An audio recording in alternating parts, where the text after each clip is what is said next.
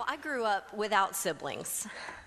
I was an only child growing up, but I was never really lonely or bored. I was easily entertained in the pages of a great story in a book, or simply left alone to my own vivid imagination. And I will admit that part of my imaginary world as a child did include wondering what it would be like to have a brother or a sister. In my mind, the world of siblings seemed almost magical. I mean, how great to have a built-in playmate, a partner in crime to annoy your parents with. I imagined in my mind it would be like having an older brother who would watch over and protect me, or teach me to do trick basketball shots or great karate moves. I pictured having a sister who would giggle with me and braid my hair while swapping secrets. And strangely enough, when I would visit my friends' homes and watch them in action with their own siblings, they weren't really living out this tale of fairy tale bliss, the one I had pictured in my imagination. When I got a peek into other families' lives, into their everyday working, it seemed a lot less like an episode of Little House on the Prairie or The Brady Bunch, maybe a little more like Lord of the Flies.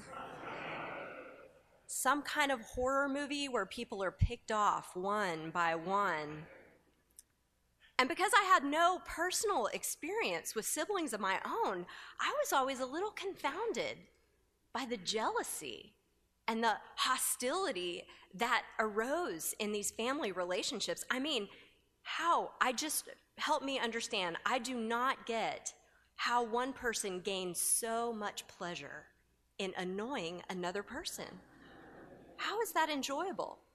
How does one person enjoy so much taking their finger and placing it 1/8 of an inch from another person's face and saying something like, "What?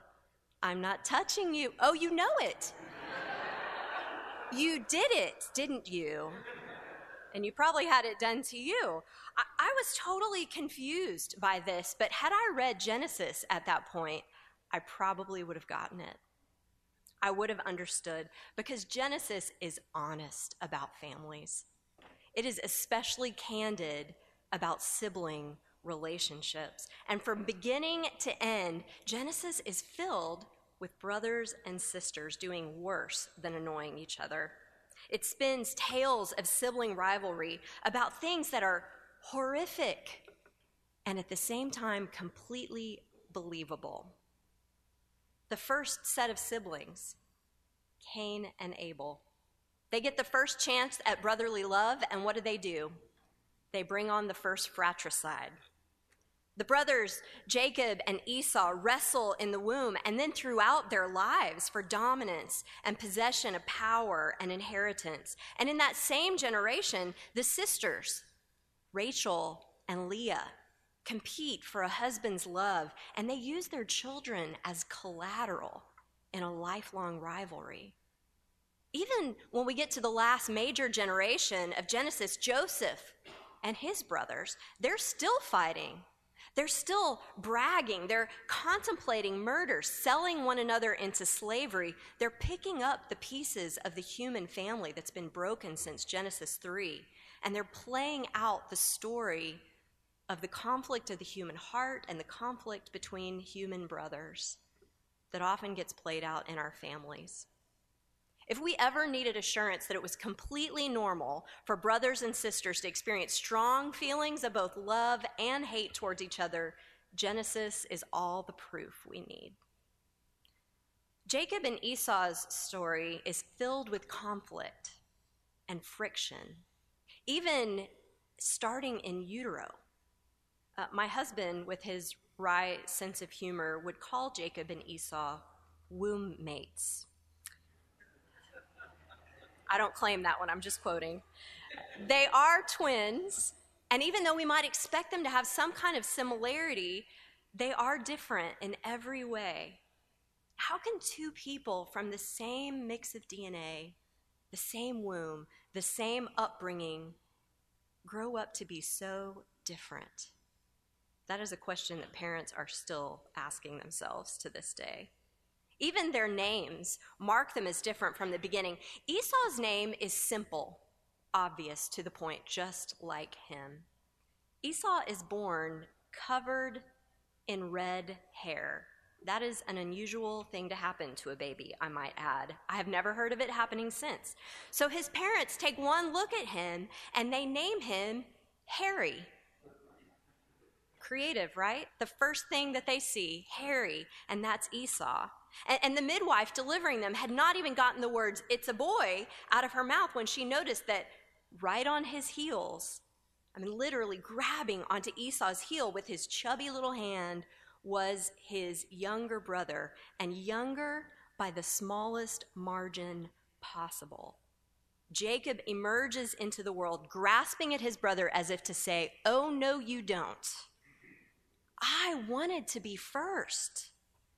And his name is symbolic.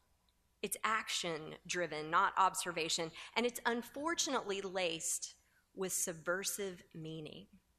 Jacob means grabby, but it also means deceiver, supplanter, one who grabs what is not his and takes it for his own.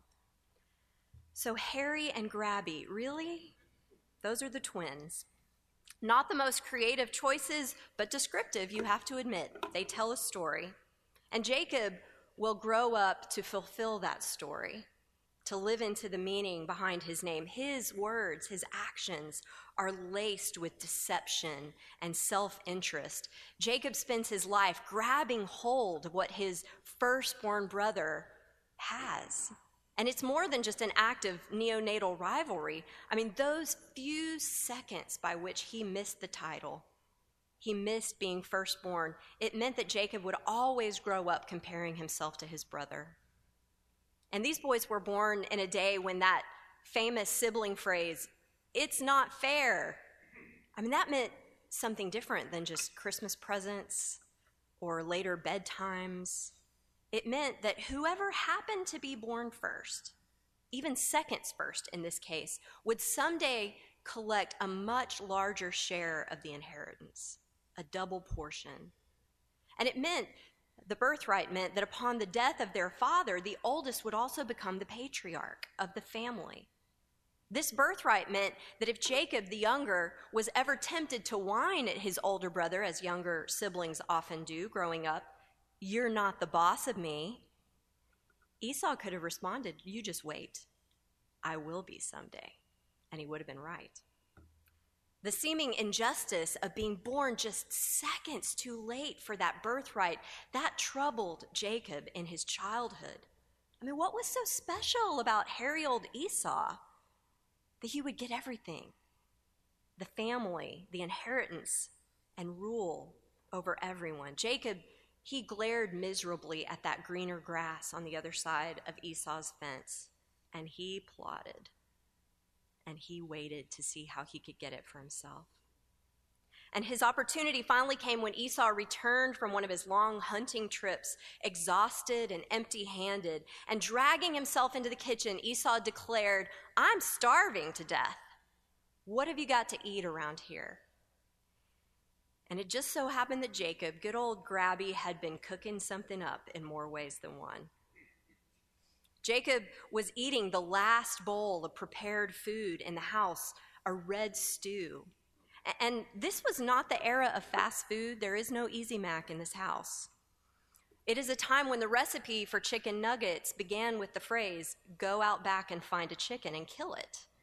There is no quick path to a meal here. And so while Esau wasn't going to wait, Jacob was ready and waiting. And he was ready to take advantage of his brother's moment of weakness. He had been stewing to get his hands on what he wanted from Esau all this time, from the moment of their birth. And so he introduced the deal that would change their lives forever, Esau's birthright for just one bowl of food. And Esau agreed. Aren't you shocked by that? This is a surprising moment in this story. Esau agreed. How could he think so little of his inheritance to hand it away? The deal was sealed. And both brothers got what they wanted. But neither of them ended up satisfied. Esau's bowl would satisfy for only a time, and he would be hungry again, this time without his inheritance to his name. And Jacob's newly acquired birthright was just the beginning of an underhanded series of events that would end with him sinking so low that he would deceive his blind elderly father on his deathbed and steal Esau's blessing as well. He had to pretend to be someone else in his own family to get the blessing deserved by someone else, tricking his father, pretending to be something he was not. And friends, it does not get any lower than that. You're going to deceive your own father on his deathbed. Jacob's actions caused so much devastation in this family that he would have to run away to the far country, making it impossible for him to enjoy the land, the inheritance, the leadership, any of what he wanted. He had to ditch it because his life was in danger. He had grabbed for things that were on someone else's plate, and that story never ends well. This desire that we see wrapped up in this family, and if we're honest, in our own families, is the urge to compete, to compare ourselves with one another. And it may begin at home when we're small, but it does not stay there. Unfortunately, the family sometimes becomes training ground for the urge we all struggle with, this human tendency towards competition and comparison. And I have often wondered about our Christian tendency of just lightly referring to one another as brothers and sisters. Brothers and sisters in Christ, we call each other. It seems so nice, right? Like maybe a little too nice sometimes, that old school, sappy Christian kind of nice, where we call each other Brother Steve, Sister Leanne. But anyone who thinks that referring to someone else as a brother and a sister means all charming and positive emotions all the time has not really met a real life brother or sister. I mean, I now have a pair living in my own home, and it is an education, let me tell you. I wonder if maybe this tradition where we refer to one another in Christ as brother and sister, that started in Jesus' reference to his mother and brothers being the ones that do his will, went on in Peter's preaching and in Paul's letters. It's obvious that these familiar and familial titles might be just as much about an acknowledgement of some of the deep struggles and wounds in these relationships with one another, just as much as it is an acknowledgement that we are a family in connection. I had a pastor tell me once that he had in his congregation and in his leadership high-powered executives, community leaders, CEOs, heads of large nonprofits, all of them coming to church and coming to meetings and leading things. And he said all week long these folks would run multi-million-dollar enterprises, and when they drove into the church parking lot, it seemed like they became 6-year-olds all over again. Saying that we are brothers and sisters in Christ acknowledges that the family of God is often a place where childish feelings come into play. That we might be brothers like Jacob and Esau. That we might be sisters like Rachel and Leah. I've been in a few church meetings where I wondered if Cain and Abel was about to happen all over again. And I would love to say that these feelings and actions are only present in the laity of the church and not the leadership. But I have to tell you that I have seen more professional jealousy, competition, and comparison among those who are in ministry than anywhere else. And friends, it runs rampant in seminary life. In fact, it seems like professional jealousy is the acceptable sin of ministry. It makes us say things like, sure, that ministry is growing, but they're not really preaching the gospel. It's easy to gather a crowd if you're not really challenging people. It's that sinking feeling we hear when the numbers of someone else's church or youth group attendance are named, or when someone posts a victory about their ministry on social media. It's why closer to home here, when a friend gets a good grade or a good ministry job or recognition of some kind, we feel a stirring of something in us. Do you recognize that feeling? It's not celebration for them, is it? It's why we feel resentment sometimes when someone gives a clever answer in class or is recognized as shining as a leader in this community. It's why people love to hate Joel Osteen. Now, are there things to be talked about and processed and questioned in the theology of that preaching? In every sermon there is.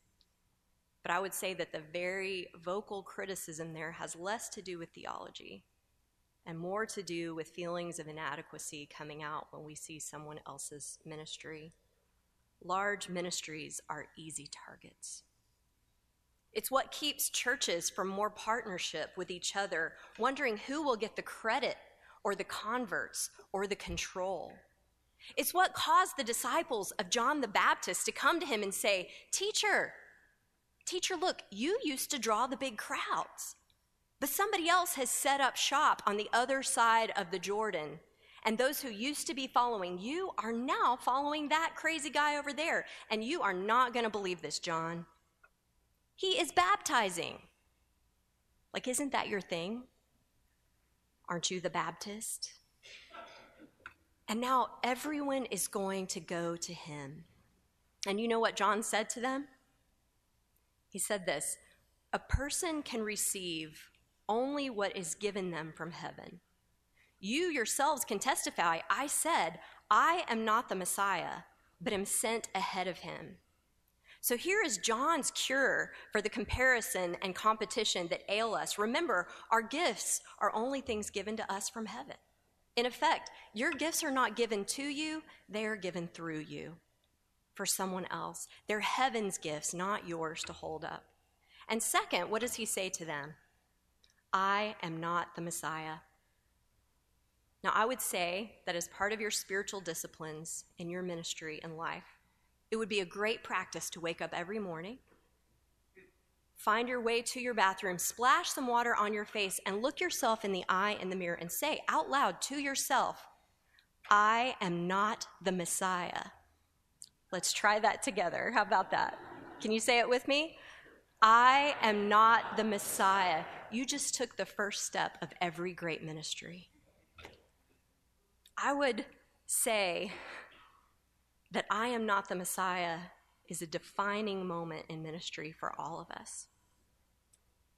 Dr. Dennis Kinlaw, who was the former president of Asbury University and who passed away early this year, once told a story about Samuel Chadwick, the man who was famous for writing great books on prayer and on the Holy Spirit. And as a young man, Samuel Chadwick was invited to speak at a conference in Britain, and the other speaker at this conference was a man much more advanced in his ministry, a man named G. Campbell Morgan. Now, G. Campbell Morgan was known in his time to be the greatest preacher in the English language.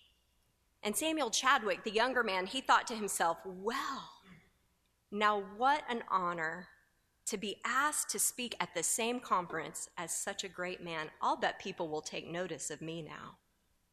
Only during the conference, he noticed a strange thing going on. He noticed that attendance was low when he preached. But when G. Campbell Morgan came in right after him, the crowds came in to listen to him. Then on another day, G. Campbell Morgan got up and spoke to a great crowd. And when Samuel Chadwick got up to follow him, the crowd left. And Chadwick was hurt, wouldn't you be? So he went up to his room to pray. This is not fair, Lord, he said. And he said he sensed the Lord replying. In his spirit, he felt the Lord saying, oh, what do you want me to do about it? Well, I don't know, he replied, but this is embarrassing. And again, he felt the Lord respond in his spirit, this time with a question. Samuel, are you sorry that we've got a man like G. Campbell Morgan on our team? "No," Samuel replied. "No, but Lord, it hurts." "Are you suggesting then," he felt the Lord ask, "are you suggesting that I stop blessing G. Campbell Morgan?" That's when Samuel Chadwick says he saw the truth in himself. He found himself saying, "Forgive my attitude, Lord." Not, "I'm not sorry that we've got a fellow like G. Campbell Morgan on our team. No, I don't want you to quit blessing him." And he said after that moment, he made it a daily practice to get on his knees and pray for G. Campbell Morgan, the man who he originally sort of felt was his rival. He became a prayer warrior for his ministry, someone he now saw as a teammate for the same goal. And Dr. Kinlaw, who is a very wise man, followed this story with these words. "When the Spirit comes in his sanctifying fullness, he cleanses us of the self-interest that corrupts all we touch apart from his cleansing. He sets us free to rejoice in his work, not in ours. In fact, we find true fulfillment only in his working, no matter how or through whom he comes. This is the real liberation of Christian living, liberation from the inward bounds of self." Imagine if Jacob had been able to see Esau as a member of the same team, working towards the same goals rather than a rival that he needed to win against. Isn't a family the most basic kind of team you can be a part of? And isn't the Church of Jesus Christ a family? Then why aren't we playing on the same team? "I'm not the Messiah," John the Baptist shrugs, "but I play for his team." While Jacob was the one who spent his life trying to grab at what was his brother's, Esau is not exactly faultless in this story. You know that, right? Jacob could not have taken what Esau was not willing to trade. Genesis 25 ends with the strong words, "And Esau despised his birthright."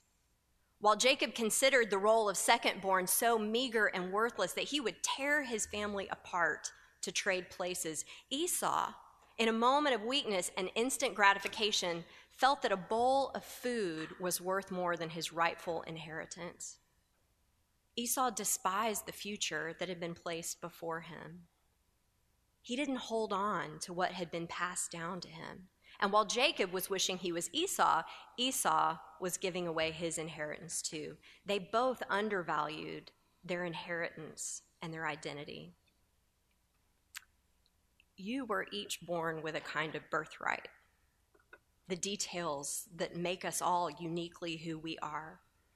But if we all spend our time measuring our birthright, ourselves, against someone else's, we're basically saying, like Esau, that we would trade our birthright, our gifts away, all for want of what we see in someone else's hand. If we want to live into our full potential as splendid creatures of a boundless creator, we need to stop giving away our birthrights just because we think we'd look better wearing someone else's. Here is the truth. God made you. You are his masterpiece. You are fearfully and wonderfully made. There are things that God made in you that he made in no one else. There are things you are called to do in his kingdom that only you can fulfill. And spending your time wishing that you were something you were not says that you don't trust that God did a good job when he made you. And that's just not possible. He does not make cheap merchandise. He does not make damaged goods. And he does not make mistakes. God's blessings are not some limited resource we have to compete against each other for. They are far from scarce. They are abundant. He gives them freely and abundantly and new every morning. And you don't have to trick him by pretending to be something that you're not. You don't have to compete against those closest to you for something that will elude or disappoint. You only have to open your eyes and see the blessings around you made just for you and receive.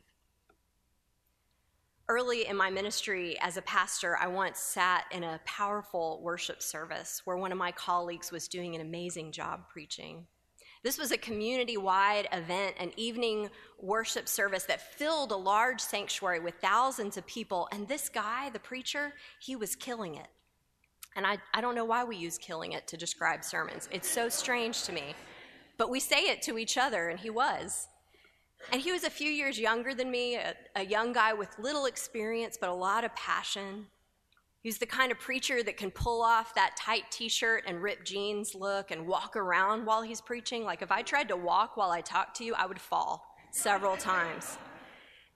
And he was telling these great stories, making the whole packed crowd laugh at his great jokes and then cry at his moving stories. And the people were spellbound. I mean, they were hanging on to his every word. And they were hungry to hear the gospel. And it was glorious. And I sat down there in the seats, and I looked up there on the platform at my friend, my brother, with the attention of thousands of people on him. And I have to tell you the thought that went through my head. I'm not proud of it. It was this: when is it my turn, Lord? When is it my turn to shine like that? To have everyone listening to me, to share the gifts I know you've given me. And like Samuel Chadwick, I actually felt the Lord reply. I thought one of his thoughts in my head that was meant for me. And do you know what he said?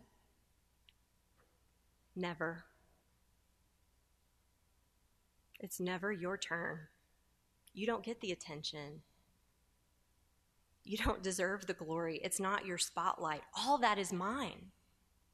It is not yours, and it's never going to be your turn.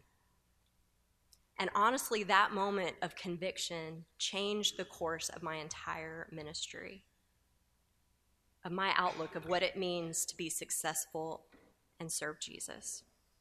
And it's helped me be glad that the Lord has people on our team who have fantastic gifts and ministries and churches. They are my brothers and sisters in this family. And it's the family that belongs to Christ. I am not the Messiah, but I play for his team. And all the glory is his, now and forever. Amen.